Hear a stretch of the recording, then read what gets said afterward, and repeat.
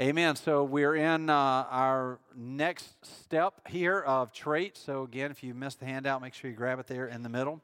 So we've been talking about many different things. I want to ask you a question tonight. I want you to put your thinking cap on. I know you're going to respond differently to the question, but I want you to think about it for a second, all right? I'm intentionally getting you to think a certain way, all right? If you were given $1 million with 1 week to spend it, what would you spend it on? You don't have to answer out loud. I just want you to think for a second. $1 million, okay? 7 figures, $1 million. It was an unexpected blessing gift. You got it. You got 1 week. You got 7 days to spend it. What would you do with it?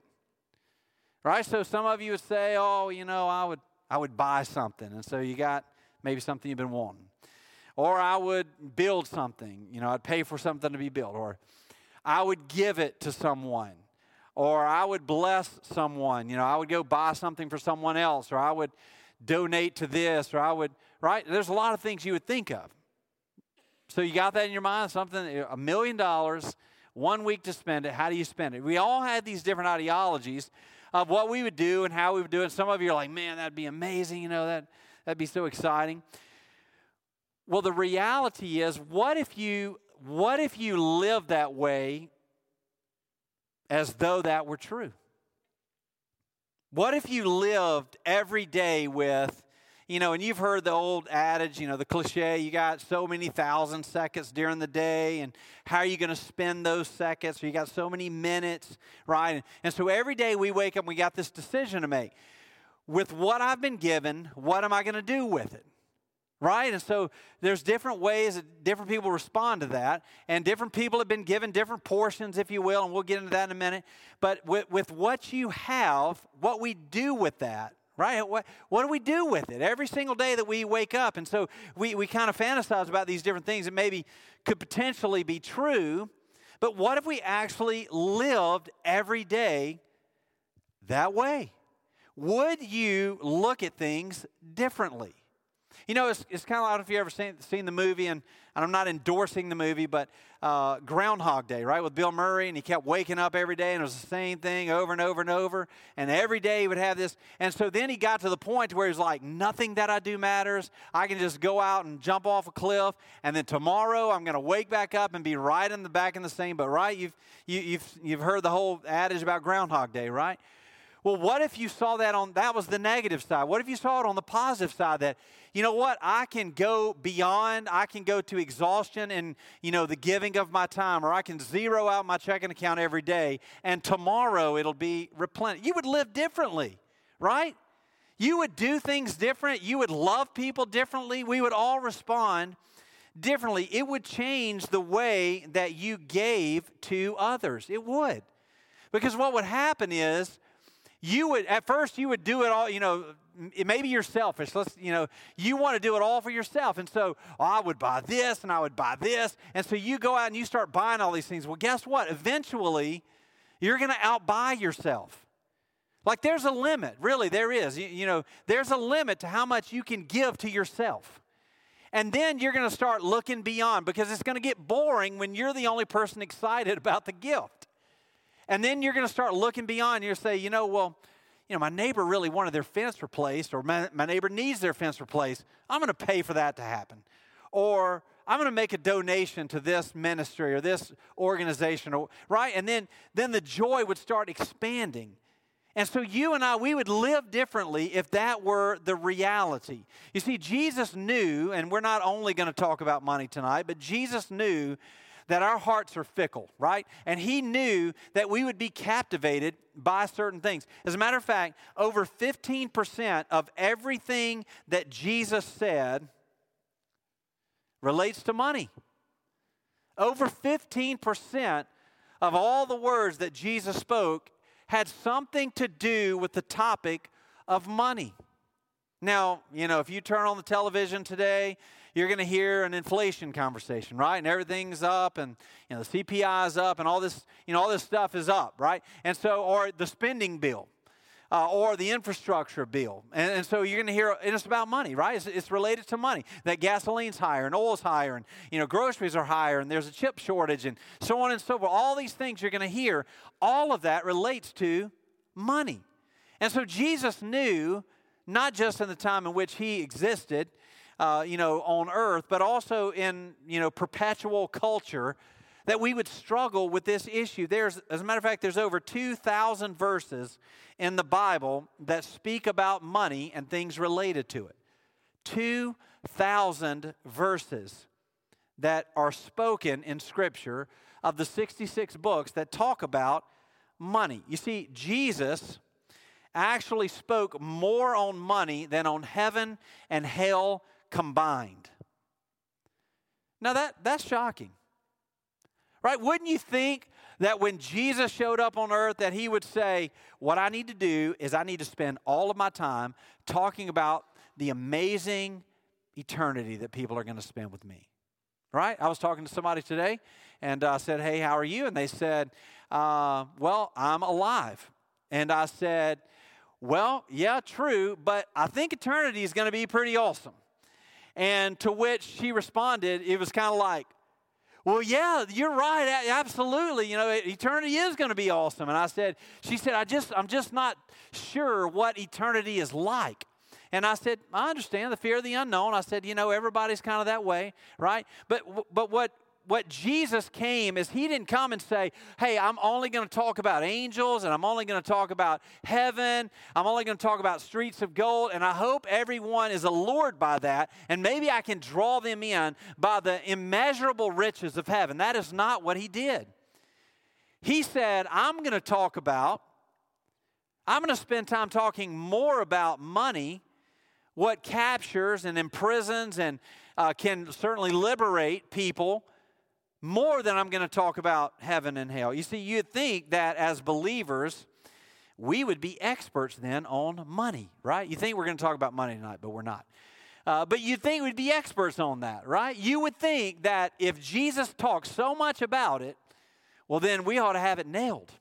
We ought to know exactly what we should be doing. But yet, most people are not, in fact, experts with that. Did you know that more Americans have declared bankruptcy than graduated from college? Now, again, we're not talking about money, I promise you. But more people have declared bankruptcy than who have a college degree. Is that not staggering to you? And it's because of our relationship of how we handle our money. It's how we handle our money. So tonight, as we get into the traits study, I want to remind us as we start, and this is such an amazing statement, that God is in the giving business. God is in the giving business. Now, your mind immediately probably goes to finances because I just talked about money, which is true. The Bible says that God owns the cattle on 1,000 hills. The Bible says that everything is under the authority of God the Father. But you see, God doesn't just give monetarily, although he does certainly bless, at his will and discretion. But God also gives us what?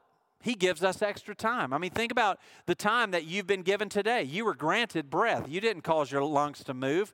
God did, right? You were given another day today. I mean, we could spend a lot of time on this, right? Maybe you wronged someone. God gave you another day to make it right. Maybe you've been blessed with an amazing family or an amazing spouse or amazing kids or an amazing church, and God gave you at least one more chance to experience that today. Right? I mean, we could go on and on about all the things that God has given us. How about salvation? How about that one, right? I mean, that's the pinnacle of the givingness, if that's a word, of God. Right? That God has gone far beyond what we could imagine. For hundreds of years, he looked down upon humanity and he said, well, they haven't figured it out yet. And so I'm going to send my son. And I'm going to give him, he's going to leave, as Pastor Tony said a couple of weeks ago, he's going to leave the splendor of heaven to come down to earth, right? And so Jesus came down, God gave his son, and not only did he allow him to come visit us, give us the opportunity to meet him face to face, to be incarnated, that he would no longer be the invisible God, but that he would be the visible God. Not only did he visit us, if you will, but he also sacrificed his son. And in doing so, he gave us eternity. He gave us an opportunity to have a relationship with him. He gave us entrance into heaven by giving us a perfect record, which is justification, right? God is a giving God. He is in the giving business. Every good gift comes from God. Anything that's happened in your life, any report that you thought was negative that turned out to be positive, any result that was, clear, any goodness, any deposit, any earning, whatever happened in your life, it is because of the goodness of God. Now, you don't have to acknowledge that. It doesn't change it, but you don't have to acknowledge that. We would say people outside of this room may not necessarily agree with that. That's fine. You don't have to agree with it. It doesn't change the reality of it, right? So everything that God has done for us, and we could go on and on and on, is that God is, in fact, a very giving God. You see, the real measure of our hearts is really bound up in a heart that wants to get or a heart that wants to give. A heart that wants to get or a heart that wants to give. We're in the Christmas season. I consider the Christmas season November the 1st through December 31st, in case you're wondering. And yes, I've been listening to Christmas music ever since November the 1st. So we're in the Christmas season. And so 'tis the season to be jolly, right? And so it is the opportunity for us to give. And as kids, everything was about getting, right? I want this toy. Maybe I have kids, if you have kids or around kids or grandkids, whatever, that what is the excitement for you is no longer in getting, right? When your spouse asks you or, your family, what do you want for Christmas? If you're like me, you're like, I don't really want anything. I really don't know. I don't need anything. God has given me everything that I need. I don't need anything. So, right. But as a kid, you're like, list, all these things. Well, I saw this in a commercial. I don't know what it is, but it sounded right. Just listing all these things that you want to get. But as you grow and you get older, all of a sudden those things are no longer alluring to you. You're not captivated by those things. Because why? Because your heart begins to change and you began to give. And it is better for you that you would give, maybe even you would relinquish the value of whatever gift you would receive so that someone else could get it that you love, right? We would all agree with that as adults. We would say we get more happiness out of giving than we do about getting. And that tells us a lot about our heart. But it also then should remind us that it is a mirror, okay? It is a mirror in our walk with God, and that as we grow from spiritual infants and needing to be fed all the time into spiritual adults, that it is better for us, that it is more of a blessing for us, that it is as fulfilling, if not more fulfilling, for us that we would give of ourselves. Right, in a couple weeks, on the 28th, we're going to talk about God is for giving. God is for multiplying, okay? And so as we talk about that, as we grow up, if you will, spiritually, our hearts begin to see things differently in the way that we give versus getting. Did you know that 85% of Americans give less than 2% of their income? To anything, by the way, not just to church. To anything, charity, organization, less than 2% of their income. And so what a lot of people think, and again, I know it seems like we're talking about money, but a lot of people think, if I make more, then I could give more. If I had more to give, then I'd be able to do that, right? You may think, if I had an increase in salary. Well, it seems that the more that we have, the less generous that we actually become. We would all agree again tonight that, monetarily speaking, we are not only the richest nation in the world, but our society is the richest that it's ever been. Right? We have more access to anything than we've ever had. We have more toys and access to toys, if you will, material possessions, than we've ever had. As a matter of fact, as we think about this, the more that we have, the less generous we become. You would think, well, if in fact, Pastor Matt, I did get that $1 million that you talked about at the beginning, I would be more generous. Well, the top 20% of income in the United States give away 1.3% of their income, while the bottom 20% gave away almost 3 times that, 3.2%. So the less actually that people earned, the more that they gave. That's fascinating, isn't it? It really tells us about what blessing more can do to us. In the Roman world, generosity was a virtue that was held only for the wealthy, since it referred to a person's nobility or their birth. And so in the Roman culture, if you were considered generous, it was because you had access to generosity, right? That you had resources that others didn't have, that you were able to give. And in reality, it was because you wouldn't miss those resources because you had so much of them. You see, the same can be said for us, since we have a Heavenly Father who freely gives. You see, as we talked about earlier, we have a Heavenly Father who freely gives. And so the same can be said for us, that it ought to refer to our birth, our rebirth, or to our nobility, and that we have a Father, and as God the Father, our trait should be a trait of generosity. God is a giver, and He calls us to participate in His nature of giving, that God is calling us to be a part of giving as He is a part of giving. But I want to be clear tonight. Generosity, as by definition, generosity is simply giving beyond what is expected. You see, generosity is simply giving beyond what is expected. And so when we think about generosity and we think about giving, there is a difference. There is a difference. Remember, generosity is going beyond what is expected. So when we think about giving, well, giving is not the same as being generous. You can give without being generous. That's possible. But you cannot be generous without giving. And so when we think about generosity and we think about the time of the year, there's many needs just within our church family.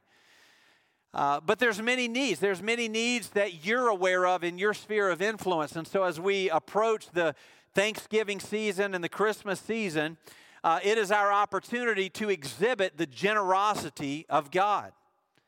And so as we think about the giving, well, it's not just being generous. So, our class is an extremely benevolent class. It's a blessing to be a part of our class, and we get many opportunities to be a part of stuff like that. And it's a blessing to do that. And why is that? It is because God has given us, and so in response to of what God has given us, we want to respond in gratitude and saying that we want to be to other people what God has been to us, right? That we want to go beyond what is expected.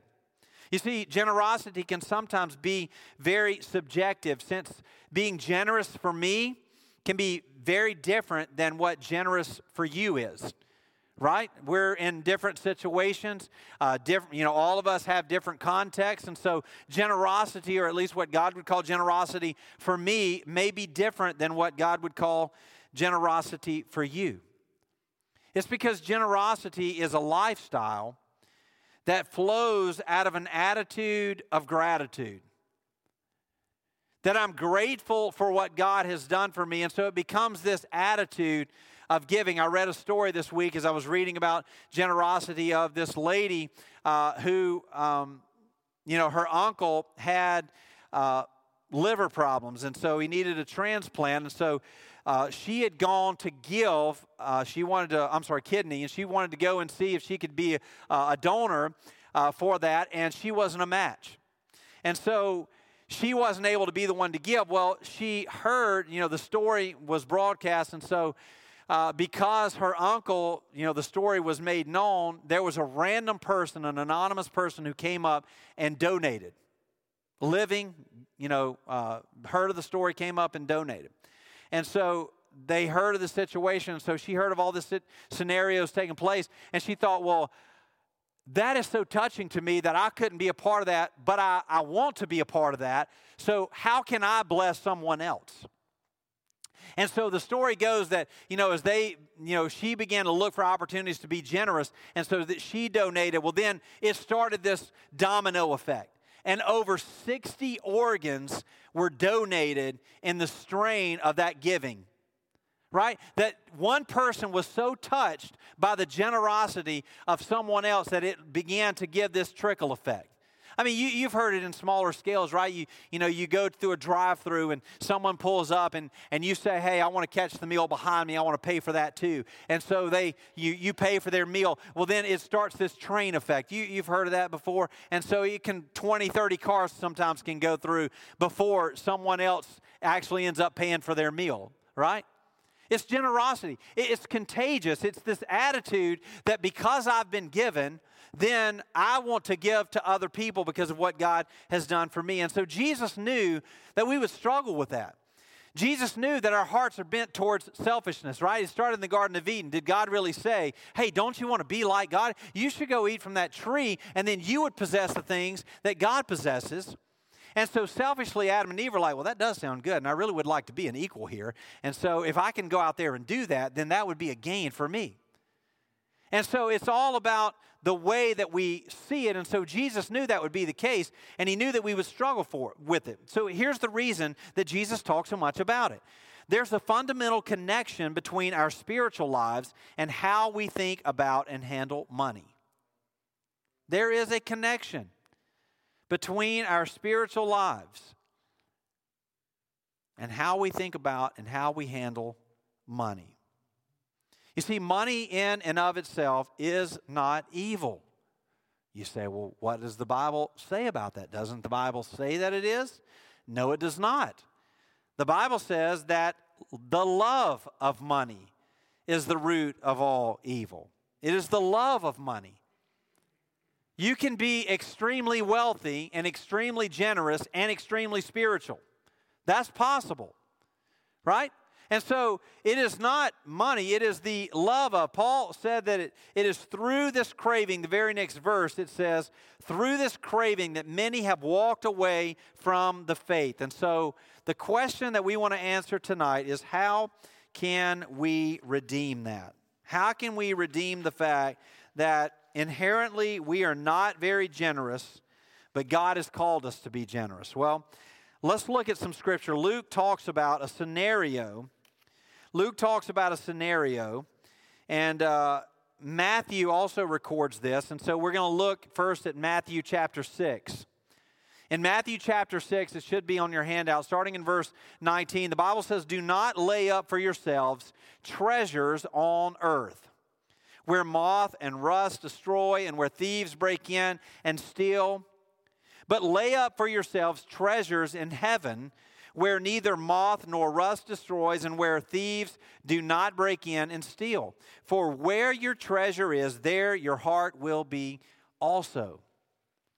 Where your treasure is, there your heart will be also. Now, here's the problem with that, okay? Is just exactly what I relayed to you earlier about the lady that I spoke with today who said, we don't know what's on the other side. As far as eternity. She says, we don't know what it's like. We only have the scriptures to teach us that. And so the uncertainty or the unknown, that's why this verse is hard to apply. Because we say, I can see my balance in my checking account. I can see the possessions that, fill my yard. I can't visually see the treasures that are in heaven. And so people struggle with this. And the reason is because we're looking at through the lens of what we know as humans. Okay? It's because we're seeing it through the lens of what we know as humans. So the question that we'll answer is, where is your treasure? Remember, for where your treasure is, there your heart will be also. And so where is your treasure? Right? That's a great question we ought to ask ourselves. Is what is it that I'm most passionate about? What is it that I'm most passionate about? What is it that captivates my heart? You see, money has a way of captivating our hearts in ways that most things don't. Right? If I were to have told you, okay, imagine, instead of saying, imagine you got $1 million, if I were to say, imagine you were given 25 cars. Well, then some of you are going to think, well, that's a lot of insurance. I don't know if I want to pay that premium, right? Or you're going to think, well, have you seen gas is $3 a gallon? I can't fill up 25 cars. Right? You would see that as a burden. Or if I said, everybody in the room is going to get 100 boxes of cake mix, to which you would say, well, I hope they're gluten-free, or you'd say, oh, well, I'm on a no-carb diet, or right? We would think of all these reasons, and you can go through anything. You can think of anything. I'll give you, 10 gift cards to Chick-fil-A, and you say, well, I don't really like fried food. You can always, but if I say, here's $1 million, nobody's going to be like, I really don't like the smell of money, right? Nobody's saying that. It's because we have this captivation with money. We do. We do as a society. And it has a way of drawing us in. And so what Jesus is saying here, he's not against us storing up treasures. He's for us storing up treasures. Okay, I want to be very clear here. There was a movement when I was younger, this poverty movement. And I know there are some poverty movements that, give away everything and, live on, pennies a day and so on and so forth. Listen, when Jesus told the rich young ruler to sell everything and follow me, what Jesus was not saying is only, people with absolutely nothing can follow me. That is not what Jesus was saying. What Jesus was saying is people that get destitute spiritually and know it are the ones who then can follow me. Because what happens for us is, and you've heard the testimony over and over, is I felt like I didn't need God. Right? Because the world, the possessions of the world, lull us to believe that what we have is sufficient, which is the craziest thing, but nonetheless. And so Jesus is not against storing up treasures. He wants to make sure that we know where to store up treasures. He wants to make sure that we know where. You see, in the abundance of our society, we have the availability of whatever we desire. If today in this room, we decided that we were going to buy something, and you can name whatever you want, we could come up with enough funds to buy it. Right? If we decided today that we wanted to possess something, collectively, we could figure out a way that we would go and possess whatever that may be. You see, getting things is not our issue. Giving things is our issue. You see, in the world in which we live today, with the availability of whatever we desire, what we have to continually remind ourselves of is this: just because you can doesn't mean you should. Just because you can doesn't mean you should. Right? If you can go out and buy the latest and greatest, that doesn't mean you should do that. Right? Because I'm not saying you shouldn't have that. What I'm saying is, where is your heart in the middle of that? If you're captivated by that, and you absolutely have to have it, then guess what you have to do? You've got to steer way away from that. It's going to lead you astray if you're captivated. I can remember when, you know my story, when Melanie and I were first married and we couldn't afford to pay attention. And guess what I was fixated on? Affording to pay attention, right? I wanted to make it. I wanted to be able to provide for my wife, and I wanted to be able to have some extra. I wanted to have some margin, but I became fixated on trying to do that. And it wasn't until I relinquished that I was able to be free from it, right? You see, God wants us to live for His glory, but His glory, may I remind us tonight, is always for our good. Now, it may not be the way we think it is, right? It doesn't say all things work to the good of those who love the Lord and have a bunch of money in their checking account. That's not what that says. It's that all things work together for the good of those who love the Lord and are called according to His purpose, right? That we are pursuing the things of God, that our hearts are captivated by the things of God. And so God desires that we would live for His glory. But remember what God's glory is. God's glory is that we would live in a way that would honor and glorify His name. You see, God blesses our standard of living so that we would raise our standard of giving. You see, God blesses us to do that. So again, you probably make more than you've ever made before. Most people do today. God didn't say, let's see how much you can keep for yourself. But God gave that so that we would have opportunities. And, when Pastor Tony, you've heard the story before, when Pastor Tony became senior pastor here, and, one of the things that they talked about at the very beginning is we're going to be a church that's very benevolent in missions, that not only we're going to give a good portion of our church budget to missions, but we're also going to go and we're going to give of our time to missions. Right? And look at how God has honored that, and look how God has blessed that. You think about Rescue 100, it's another great example of that. And so what God says is, to whom much is given, much is required. And so as we think about what God has granted us with and the things that God has given us opportunity, it ought to cause us to be a better giver, to be more generous. You see, the sacrifice of being a better giver, of the sacrifice of being more generous, pales in comparison to the reward for being generous.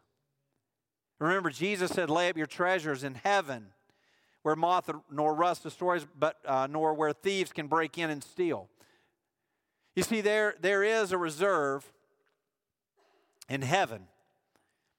You see, for you and for me, that reserve of rewards is for those who are generous in their giving, both of finances, both of time, both of talents. You see, we won't be rewarded for how much we spent, nor will we be rewarded for how much we saved, but we will be rewarded for how and what we gave. For how and what we gave. You see, generosity is the only remedy to selfishness. So as you approach the holiday season this year, generosity is the only remedy to selfishness. That we would look beyond ourselves. Remember the scripture that says Jesus, who took the form of a servant. Jesus looked beyond himself to be generous to you and to me. You see, oftentimes in our selfishness, we have possessions, but too often times we think we own our possessions, but too often they often own us. And it's not even something that we are keenly aware of. 1 Timothy chapter 6 puts it this way. Paul writes, as for the rich in this present age, charge them not to be haughty, nor to set their hopes on the uncertainty of riches, but on God, who richly provides us with everything to enjoy. They are to do good, to be rich in good works, to be generous and ready to share, thus storing up treasure for themselves as a good foundation for the future, so that they may take hold of that which is truly life. You see, generosity cures selfishness because it's impossible to be selfish and greedy and yet have high character. You see, as we've been talking about traits, now obviously tonight we're talking about generosity. And for us to have generosity, it's impossible for you and I as believers to be selfish and to be greedy. I almost made a new word there, selfie and greedish, right? It's difficult for us to do that. You can't have high character as a believer. The worst thing that a believer can be is greedy, right? Look at what we've been given, and yet to hoard and to keep it to ourselves is the opposite of the character and nature of what we know God to be like, right? In many places in Scripture, Jesus gives us direction on how to be more generous, but I don't think there's a better place than in the Gospel of Luke. Luke shares a story with us of what generosity looks like. And so let's peer into Dr. Luke's excerpt tonight of this story of Jesus and how he identified generosity. Remember, Luke was a physician, and Luke was very big on details. And so Luke is giving us some very intentional details, but some very insightful details. And so let's look in the Gospel of Luke. It's also recorded in Mark chapter 12. It says, as he sat down opposite the treasury and watched the people putting money into the offering box, many rich people put in large sums. And so the Bible says that Jesus sat down, okay? He sat down opposite of the treasury and he watched. Now that's a message in itself, right? That Jesus is watching what we do with our money. So he sits across from the treasury, and he's watching the people put money into the offering box. Many rich people put in large sums. Now, the way that they would do that back then is they would have this, they would bring the money and they would put it in, and they would let it roll out, if you will. And so as it was being poured in, it was making very loud noises. And the longer and the louder the noise, the more you gave, right? And so people who were given a lot would, they would make sure everybody's watching. And then they would slowly pour the money in, and then you would hear this rattling and clanging, right, like putting an old metal coffee cup with change in it. And it was this really, really loud, debacle. And, the more you gave, the longer the sound was, and everybody's thinking, man, did you hear how much he gave? Right? And so here's this story of Jesus there, and it says that a poor widow came, and she put in 2 small copper coins, which make a penny. So she brought a penny to give. And he called the disciples to himself and he said, truly I say to you, this poor widow has put in more than all of those who are contributing to the offering box. Here's the rich bringing up all of the money that they gave, and yet here is this poor widow, the Bible says, brings a penny and tosses it in. Now, I'm sure a lot of people at the time were looking and saying, really, a penny? You came all the way down here for that? It's not going to make a difference. It's just a penny. And then, the rich people were saying, well, I can't believe she would have done that. Look at all that we gave, and she just gave a penny. Well, she doesn't, whatever they may have said, I can imagine all kinds of things. And here's this lady who comes in. Now, remember the story of how I told you this happens. They poured in all this noise. Do you not think she knew that? So imagine the courage, if you will, that it took for her to walk up and just drop those 2 copper coins in. She knew it wasn't going to be to the magnitude of all the ones that had gone before her. But yet she did. You see, generosity is not measured by what you give. I don't want you to walk away from the message tonight, because this is by no means a message on giving. I don't want you to walk away from the message tonight saying, oh, well, we talked about giving tonight. No, we didn't. We're talking about generosity. Generosity is not measured by what you give. There's often a difference between giving the greatest amount and being the most generous giver. Let me say that again. There's often a difference between giving the greatest amount and being the most generous giver. You see, here's this lady who was actually the most generous giver in the story, and yet she by no means gave the greatest amount. So I want to point out a couple of things about what she did. Number one, and I think this is a fallacy in our culture, is that you don't have to be rich to be generous. Well, it's not on the slide. Hang on. Number one, you don't have to be rich to be generous. You don't have to be rich. So in other words, you don't have to look and say, I have an amazing abundance, and so because of that, I'm going to be generous. You can be generous. You don't have to be rich to do that. You don't have to have a lot to give a lot. You don't have to have a lot to give a lot. So I'm going to tell you a story, a personal story about my son. He's not in here, so I can tell the story. So I'm preaching on generosity this week, right?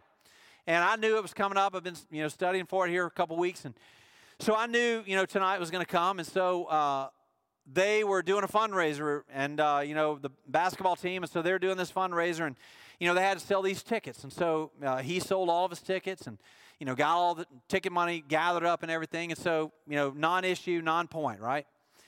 So one of his friends had some tickets that he hadn't sold. And it was crunch time, right? You got to turn these tickets in.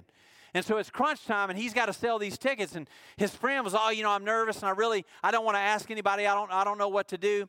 And so this is, a really good friend of my son. And so my son says, I want to help you out. I want to buy 2 of your tickets.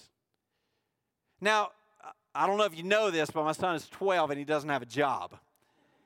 So whatever money he's got is left over from birthday parties, right? You know, grandma, grandpa, friends, whatever. So he's got this money that he's been keeping in his wallet, you know, for these last several months. And so he's got a little bit of money set aside. And so he says, Dad, I want to give $20 to buy those tickets. I want to give $20 to buy those tickets. What a great example of generosity. That, I mean, it was, you know, the percentage of what all he possessed, that $20 is a lot, all right? He's 12. He doesn't have anything, right? And so he in his heart, it was instant. I want to help you out. I want to buy 2 of your tickets. And so he gives $20. Now, you know what I'm thinking, right? It was for a drawing, and so I'm thinking, God, would you please help him to win that drawing, right? Because I want to be like, look. But then, he didn't win, and then I realized, you know what? It would have been bad if he would have won. Because then it would have been like, wow. If I give, then I get, right? So what a great lesson for me. What a great example of generosity. That you don't have to have a lot to give a lot. You don't have to have a lot to give. That your generosity can be very, very small, and yet God can use it to multiply that. And the last thing is you don't have to have a lot to give a lot. You don't have to have a lot to give a lot. Remember, generosity is not measured by what you give. The greatest amount is not the most generous sometimes. You see, what Jesus didn't look at is Jesus did not look at the portion. Jesus looked at the proportion. Jesus looked at the proportion. Now we've talked a lot about, money, but let's talk about time for a second. Let's talk about time for a second. Time spent for the kingdom, being generous with your time for the kingdom. Right? When is the last time that you went above what was expected for you with your time for the kingdom? You see, we're all busy. We're all busy. I mean, I'm extremely busy. We're all busy. But I have to be intentional about my generosity with time. There are times where I have to say, clear everything. I've got to focus on this right now.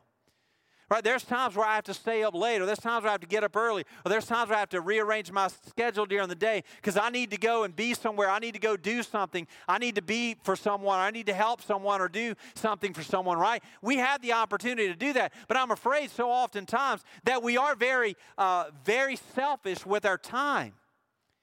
It's easy for us to talk about money, I think, and I think a lot of times it's easy for us to be dismissive about what we should be generous with our money. But how about our time? When is the last time that you put yourself aside and that you gave freely of your time, knowing that it was going to cost you? Knowing that it was going to cost you. You see, Jesus looked at the proportion of which the poor widow gave. Jesus is not impressed with the greatness of what we give, but with the generosity of what we give. Jesus is not impressed with the greatness, but with the generosity. And so as he looked at this poor widow, he tells the disciples she's put in more than all of those who are contributing. Now, I don't know how much was given that day, but I'm pretty sure it was more than 2 copper coins. And yet Jesus said she gave more. He says in verse 44, for they all contributed out of their abundance, to which we are all guilty of, right? That we give out of our abundance. Well, if I have time, I'll help you. If I have extra money at the end of the month, I'll help you, right? A lot of people say, well, I've got too much month at the end of my money. But what we say is, well, if I have the extra time, if I have the extra money, the extra resources, well, then I'll give. Jesus said they all contributed out of their abundance, but she gave out of her poverty. And she's put in everything that she had, all that she had to live on. So can you imagine tonight that you did that? That everything that you possess, you gave every bit of it away. Now, we're not told, and I don't imagine this to be the case, but I don't think this lady was planning on checking out that night. But yet she showed up, and it says that she put everything that she had. Jesus said this, has put in everything, all that she had to live on. The word here it says that she gave all of her bios, which is where we get our word for biology. She gave all of her life, in other words. She gave all of her life. When it came to the end of her, she kept going. Can I suggest to you tonight that that's where you often find yourself, is at the end of yourself? Right? When you're at the end of resources, that's when God steps in. When you're at the end of answers, that's when God steps in. That is really maybe only in the end of ourselves that we actually find what we were looking for. You see, it was easy for this lady to give all of her money because she had already given all of her heart. She already knew who God was. She was already willing to go beyond what she was capable of doing because she had already given every piece of her heart. You see, I mentioned earlier that oftentimes money has a way of captivating our hearts, and we reserve a portion of our hearts, if you will, for that selfish, greedy nature that is constantly at war with ourselves. But this woman didn't do that. No, you see, what she was declaring with the amount that she gave and the act that which she displayed was, she was declaring this. She was declaring, number one, God, I look to you to provide all of my needs. You see, the Bible says that my God shall supply all of your needs according to what? To his riches in glory. And so when we declare with our lives that God, I know and believe and trust that you are going to provide everything that I need. And you say, well, there's something that I don't have. Well, it's probably a want, right? You see, the lady is declaring this, and it ought to be the same for us, that in the way that we live and the things that we do, that we declare, Jesus, you are enough. And if today was all that there was, and if nothing was here forward, it's sufficient. Because you're sufficient. Because you're enough. And so she said, God, I look to you to provide all of my needs. She also says, God, I love you more than I love money. That I'm giving it all away because to me, you mean more. And lastly, she is declaring, God, I live for you and for you alone. God, I live for you and for you alone. And so as we think about this generosity, one of the most captivating scriptures in the Bible to me is in Matthew chapter 13. And so as we think about this generosity, we can't help but having to mention this scripture. You see, in Matthew chapter 13, verse 44, the Bible says this: the kingdom of heaven is like a treasure, which, by the way, is the exact same word used for treasure that we looked at earlier. The kingdom of heaven is like treasure hidden in a field, which a man found, and he covered it up. So imagine this traveler is coming through, and there's a field, and he stops for a break maybe, and he discovers this treasure. And what does he do? He covers up the treasure, and knowing that it is so amazing, and he goes in his joy, and he sells all that he has, and he buys that field. So he found something that was so immeasurably worth in his life that he said, I'm going to give everything else that I have so I can own this right here. I'm going to give it all away. Whatever it is that he had. The Bible doesn't tell us, but it says that he with joy went. I can imagine that the way that he left was completely different than the way that he came, right? Maybe he was tired. Maybe he had had a long day. Maybe he was out of water. Maybe he was lost. I don't know what the story is, but the Bible says that he came upon this field and he discovered this treasure. It was the same for you and for me, that we were tired of life, that we were thirsty for something different, that we were hungering for something that we didn't even know that we needed, and we discovered what? A treasure. A treasure that is so immeasurable that we didn't even know existed, that God revealed to us in His glory. And that treasure is Jesus, right? And what did we do? In desperation, we knelt before God. And in that moment, it didn't matter what your balance was. It didn't matter who you knew. It didn't matter what you drove to church or wherever it was. It didn't matter how many shingles were on your roof. All that mattered in that moment is, God, will you save me? Right? Because you found the treasure. This man found a treasure. And he thought to himself, this right here is worth everything that I've accumulated. I have to own it. And so he went and gave it all away. He said, I got to sell it all. What an amazing, captivating story. Right? Have you ever encountered something like that in your life? I pray that the answer is yes, right? That you would say that the treasure of Jesus is so captivating in my life that I'm willing that I would have nothing else yet for Jesus. You see, when we have discovered this treasure, everything else in our lives takes second place. Everything. The new tractor that he just bought to plow his field, the new barn that he just built, right? The new whatever that he just possessed. All of that is worthless. I've got to own this right now. The treasure. It causes us to see things differently. Remember, he left different than he came. When you met Jesus, you left different than you came. It causes you to see things differently. And when we think about generosity, we ought to see things differently. We ought to see people differently. We ought to see opportunities differently. We ought not to say, how little can I get away with, but we ought to say, how much can I be involved with it, right?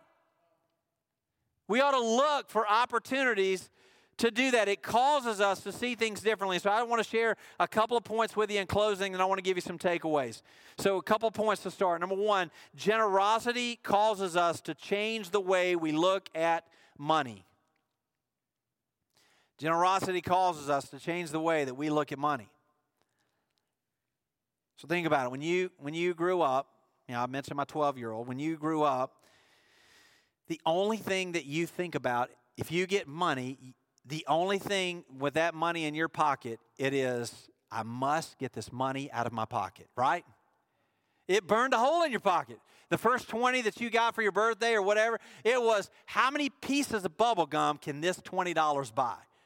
Right? You wanted to spend every dime of it. But then you started to grow up, right? And then you realize, okay, and my son's starting to get that way. We went to a wedding not too long ago, and he thought he saw Dave Ramsey. Dave Ramsey was not there, by the way. The financial guy, but that's my kid. He grows up, me doing finance, so he grows up and he thinks that. So he started saving now. So I mentioned he's reserved some of his money, right? So that's what happens with us. We're all the same way. I got a $20. I'm 5 years old. I want to spend all of it on bubble gum. Then I start to realize I should probably save a little bit. And so we start to save a little bit. Well, then guess what happens as we grow older? Then we begin to share as we learn more about money. It's hard to get a 5-year-old to share, but it's easy to get a 45-year-old to share, right? And so we have to remember that all the money is God's money, and we're simply stewards. So whatever amount that you've been granted the authority to be a steward over, that's what God chose to do. And so we must allow generosity to change the way that we look at money. Number two, when we are captivated by the treasure, capital T, then the treasure, capital T, becomes our measure. When we're captivated by the treasure becomes our measure. So in other words, we don't look at situations and say, well, how did everybody else participate? Hey, I'm here to give at the temple today, and I just want to know, everybody's in for $75, right? We're all giving $75? No. Your measurement is not based on what other people do. Your measurement is based on, God, what would you have me to do? Because your context is different than everybody else's. If I give $75, it may be super generous, or it may not even be generous at all. And if you give $75, it could be very generous, or again, not generous at all. And so we have to measure based upon the treasure. And again, of course, the treasure is Jesus. So we measure our generosity by how generous God has been to us. Aha, see? Right? How does that change things? Well, you can never outgive God. So all of a sudden we say, okay, well, I'm going to be as generous to others as God has been to me, to which you're saying, I'm never going to be able to be as generous as God has been to me. Right? And so there's no limit then to your generosity. You're not, the widow didn't come up and give to God and then, starve to death. I can guarantee you when you get to heaven and you find her, that's not how she died. Right? God provided for her. How do I know that? Because the Bible says that my God shall supply all of your needs according to his riches and glory. That's what the Bible says. So measure by the treasure. And number 3, generosity begins where obligation ends. If you're obligated to give to something, you're not being generous. So don't let obligation trick you into believing that you're being generous. It is not true. Generosity begins where obligation ends. Now, I don't know what you're obligated to, and I'm sure you're obligated to great things, but I want to challenge you to be generous beyond that. And I'm not just talking about money tonight. Like I said at the beginning, it could be your time. Maybe you're very talented with something. That it could be very generous with your talent. And so in order to be generous, I think there's a couple of ground rules for us to get started. So tonight you say, I'm in, I want to be generous. How can I do it? Well, here's 2 things that I think will help you start to move in that direction. Number 1, live with margin. Live with margin. You can't bless somebody with time if you don't have any extra time. So look at your calendar and stop filling it up with me things and start looking for opportunities to be generous with your time to others. Look for chances to give to other people. It doesn't have to be this big grand production. It could simply be going across the road and helping a neighbor. It could be going next door and helping a neighbor. It could be helping someone in your small group. You have to have margin to do that. I'd love to help you, but I'm too busy. Well, then you're too busy. Right? You need to have margin, not only with your time, you also need to have margin with your money. How can you give generously if you tie all of your money up? You see, you can't be generous with your time if you don't have any extra. And you can't be generous with your money if you don't have any extra. So you have to have margin in your life. There's got to be a measure of availability for God to do something, for God to give you opportunity, for you to participate in the things that God wants you to participate in. And if you wrap up every second and if you wrap up every dime, then you don't have any margin and you don't have any opportunity to be generous. So number 1, live with margin. Number 2, give intentionally. Generosity is intentional. No one ever said, oh man, I was accidentally generous today. Well, then you weren't generous. Give intentionally. Generosity is intentional. You see, generosity is intentional. It is a discipline. It is a discipline that you have to cultivate. It is a discipline that you have to cultivate. Listen, if you're not a generous person and you want to be a generous person, you're going to have to work at that. And how do you work at it? Well, you start with gratitude. You look at everything that you've been blessed with. Maybe you're retired and you have a lot of extra time. You need to be generous with your time. Maybe you've been blessed financially and you've got some margin at the end of the month. Then you say, hey, you know what? I want to bless somebody, especially this time of the year. It's a great opportunity to give without asking. It's a great opportunity to bless someone. You see, no one is generous on accident. It always has a purpose of blessing attached. It's intentional. You see, God's intention for us is not that we would have abundance for the sake of abundance, but that we would use the abundance to bless others. That is generosity. So as we leave tonight, I want to remind you of what we could simply have started with, and we certainly should end with, is what the Bible teaches us in Acts chapter 20, verse 35. In all things I have shown you that by working hard in this way, we must help the weak and remember the words of the Lord Jesus. How he himself said, it is more blessed to give than to receive. I think we would all agree that as God grows us spiritually, that we began to exercise our generosity muscle. and that God would challenge us. And so I think the challenge for me and the challenge for you, the challenge for us tonight as we endeavor into this holiday season is that we would look for opportunities to be generous. That we would pray that God would open doors of generosity for us. Not that we would be acknowledged. I mean, I would even challenge you to try to anonymously be generous. Right? Not that we would be acknowledged, not that we would be recognized, not that we would be rewarded here on earth, but that we would do it because of what we've been given.